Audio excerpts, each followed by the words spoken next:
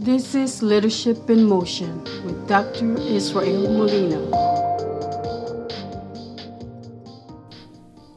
Welcome to Leadership in Motion. In this episode, we'll discuss barriers to effective communications. Barriers to effective communications. We live in a society that is remarkable in this day and age. We have so many different ways to communicate as opposed to how it was maybe about 15, 20 years ago. Today we have email, snail mail, text mail, Twitter, Snapchat, YouTube, voicemails, video conferencing, teleconferencing, Facebook, Instagram, telephones, cell phones, instant message. We have so many different ways to communicate with people. It's just totally amazing if you think about the different methods that we can use to actually communicate to anyone, to our employers, to our spouses, to our families, in the workplace, outside the workplace, at work, rest, or play. So many different ways to communicate to people. But when surveys are conducted, especially climate surveys within organizations and businesses throughout the whole entire country, the number one complaint that people have is communications. This organization has problems communicating. You would think with so many different ways and means to actually communicate that would never ever even come up as a complaint within organizations. But it actually does. It's just totally incredible to just think about it. Barriers to communication can include dissatisfaction or disinterest in the organization. Say, like, for example, if you really don't like what you're doing, you don't like the organization that you're with, all of a sudden, right, when you find yourself at a meeting and the manager, the supervisor, or somebody is conducting the meeting, you're not even paying attention to the person because you're very dissatisfied with your work environment, your position, or whatever the case may be. So people actually just tune out. They're like, I really don't want to be here. Yes, I was forced to be at this meeting. So that's one method that basically hinders communications. Inability to listen. Inability to listen. There's a lot of other people out there that they just don't want to listen. They may like their job, but there might be something within the organization. Maybe a supervisor that's communicating that they really don't like, or they just don't want to listen. You see these people all the time. In fact, probably if you attend a meeting or two, right, you see these people, right, they're texting on their cell phone, they're checking their Facebook status, or doing other things rather than listening to somebody communicating. So that's another thing that hinders communication. Lack of trust is another. Lack of trust. If you don't trust what the person is saying, then automatically you're just going to tune out. Lack of trust. And I'll tell you something that happened to me. I remember a long time ago, well, probably not too long ago, maybe a couple of years ago, I was always asking the general, the base commander of my base where I was stationed, the same question over and over again. It happened to be about wages. Wages. What happened was that the unit actually merged with another unit, but the people that were getting lower salaries were never brought up to the same level as the unit that they merged with. So it was a question that I kept on bringing up. And over, the commander would say, we're working on it. We're working on it. This went on for 3 years. So after about a year, I would still stand up and I would still ask the same question.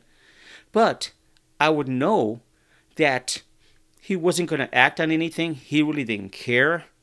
So there was a lack of trust. So it got to the point where he would go ahead and give his meeting, his stats on what's happening within the organization, and I actually wouldn't even be listening. And a lot of other people also would tune out because of lack of trust. Communication styles. That's another thing that hinders communication. How you communicate with people. Some people like a very direct approach. Okay, this is what we got to do, yada, yada. Some folks, they need a little bit more details. Okay, what is it that you want me to do? I understand that you want me to do this, this, this. Some folks need a little bit more specificity when you're communicating with them. If not, then they don't understand what you're asking of them. So you have to figure out how people actually take in communications. What do they really appreciate? And so that way they can be more productive and actually listen better within your organization. Conflicts in the workplace. Conflicts in the workplace is another thing that hinders organizations, especially if there's a conflict between, well, it was this unit's responsibility or that unit's responsibility to do the work, and nobody wants to communicate with each other. And the thing about conflicts in the workplace, sometimes it has to do with ego. A supervisor feels that, he's in control, he wants to make all the decisions. He does not communicate to his subordinates. He doesn't communicate to other units to get the job done. So there's conflicts within organizations. And the thing about it is that it's sort of like, I remember specifically one supervisor telling an employee, I don't pay you to think. I'll do all the thinking. You just go ahead and do your job. That is the worst thing that you can do to an employee, a subordinate especially. I don't pay you to think. That's an insult. It's an insult to someone's intelligence. That creates conflict within the workplace. Cultural differences within the workplace. And I don't mean ethnic culture. What I mean is the workplace organizational culture. That's what I'm talking about. I knew a very talented, very intelligent lady who became director of one of our units. And she was capable. She knew what she was doing. But in a male-dominated work environment, there was conflict. There was cultural conflict. Because they were not used to a female giving them directions and orders and telling them what to do. Employees actually would just tune out. They would not communicate. And subsequently, the unit actually, started deteriorating. It's a culture that needed to be addressed. But it was so ingrained within the organization that's a major problem, is cultural. One of the things about communication barriers is that there's always someone out there that always believes that they are the gatekeeper of communications. These people. These are the type of people, they go to the staff meetings, the regional meetings, or whatever meeting that they attend. Yeah, they get all sorts of information. And then when they come back the very next day, and when people ask, oh, how was that meeting? There was nothing. It was about nothing. It was about nothing. So you went and attended a 2-hour meeting across town, or in some cases across the state, maybe somewhere that you attended a meeting, maybe in some other state, and came back. Oh, it was nothing. No. Those people basically assigned themselves as a gatekeeper of information. They know what's going on within the organization, but they don't care to let other people know. You can see this also, especially when there's job postings. When the organization probably is going to expand and there's going to be brand new positions and they don't want other people to apply for a position. They feel that someone can probably try to get a promotion ahead of them. These gatekeepers actually hinder organizations, especially organizational growth. Some tools that you can actually use to improve communications are, 1, ask questions. When someone is talking, ask questions. Do you mean this, this, this? Or let me see if I understand what you're saying. Is this what you're trying to communicate to me? Another thing, number two, is paraphrasing. Just take exactly what they told you, and just paraphrase it. Oh, so this is what you're trying to get across. Paraphrase. One thing that paraphrasing does do is it actually tells the speaker that you're actually listening. You're paying attention to what they're saying. Use examples. If you're communicating to someone, sometimes you may have to use examples. Like for myself, I try to use examples from my workplace, from places and people that I have encountered throughout my, almost 30 years of being a supervisor and manager. I try to use examples. And let me tell you, I have never been at a loss for supervisors that have given me a lot of examples, especially good communication or bad communications. Another thing you can do is be empathetic. Put yourself in their position. Okay, so, try to feel what they're feeling. Okay, I understand how you feel. I understand that you really don't like this job, and I understand that, you're trying to move up within this organization. I hear you, because I've been trying to also try to move up, or whatever the case may be. Put yourself in their position. And so that way they understand that you actually value what they're saying. Because if you don't value what they're saying, then to them, it's sort of like they just wasted their breath. Positive attitude. One of the things about effective communications is that you have to have a positive attitude. Be positive. Feel that you're going to get something out of this communication. Whether it's going to be good or bad, or whatever the case may be, or indifferent, it really doesn't matter. Have a positive attitude that you're going to get something out of this. It's worthwhile. If somebody decided to go ahead and make an appointment with you, okay, you're going to be here at 9 o'clock, we're going to have a meeting and stuff, then it was worth their time. It was worth their time to meet with you. Have a positive attitude about what you're going to meet and talk about. Giving feedback to people.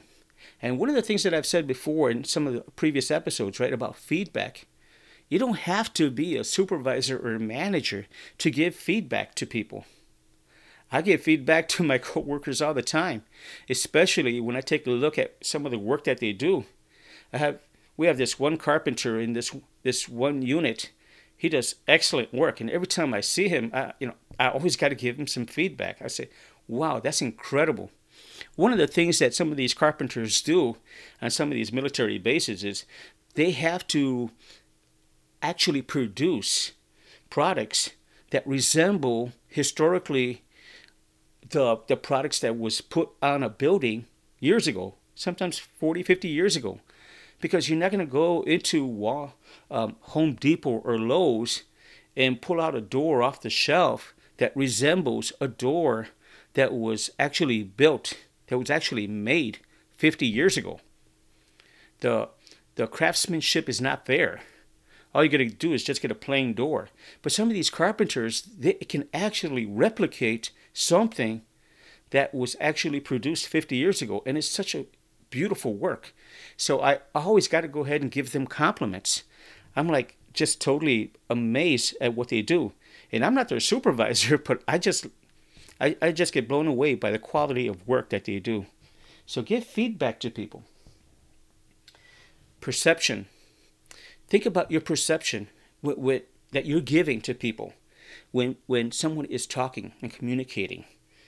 Are you constantly looking down on your cell phone? Or are you actually actively listening to someone when they're communicating? You have your head up, you're looking at the person that's communicating. Your perception. People actually, I've given so many talks to hundreds of people, and I can see some folks, right, they're constantly on their Facebook, they're constantly on their cell phone. But some folks are actually paying attention. And some folks, they give me some good eye contact. They actually show me that they're actually listening and really interested in what I'm communicating to them. So think about your perception. Think about how people perceive you when you're communicating. I'm sure I probably missed a lot of things about barriers to communications. Like I said, sometimes there's physical barriers. Some of the physical barriers that we have is probably remote locations. Sometimes computers don't work that well. I remember one time, right, where I was stationed at a unit that if I were to go ahead and send out an email to this other unit, their computer system would not recognize it and would not accept the message. There's physical barriers. There's network barriers. So there's so many different things that can hinder effective communications. So think about it. Today, how many different ways did you use to communicate what you're trying to get across to your staff? Did you just send out a memo? Did you send out a text message? Oh, maybe you updated Facebook for your business, your unit, so that they can keep abreast to all the changes that's happening in your organization. Here's an idea that's really kind of novel here. Sometimes you may have to just get out and actually meet people face to face and actually communicate.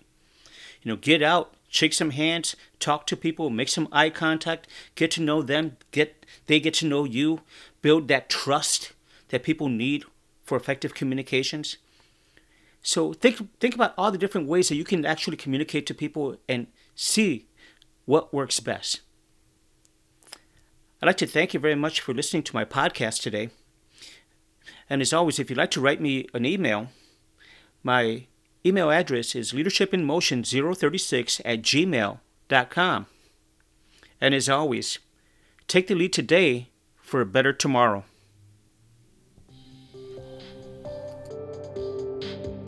This has been Leadership in Motion with Dr. Israel Molina. Please subscribe to our podcast.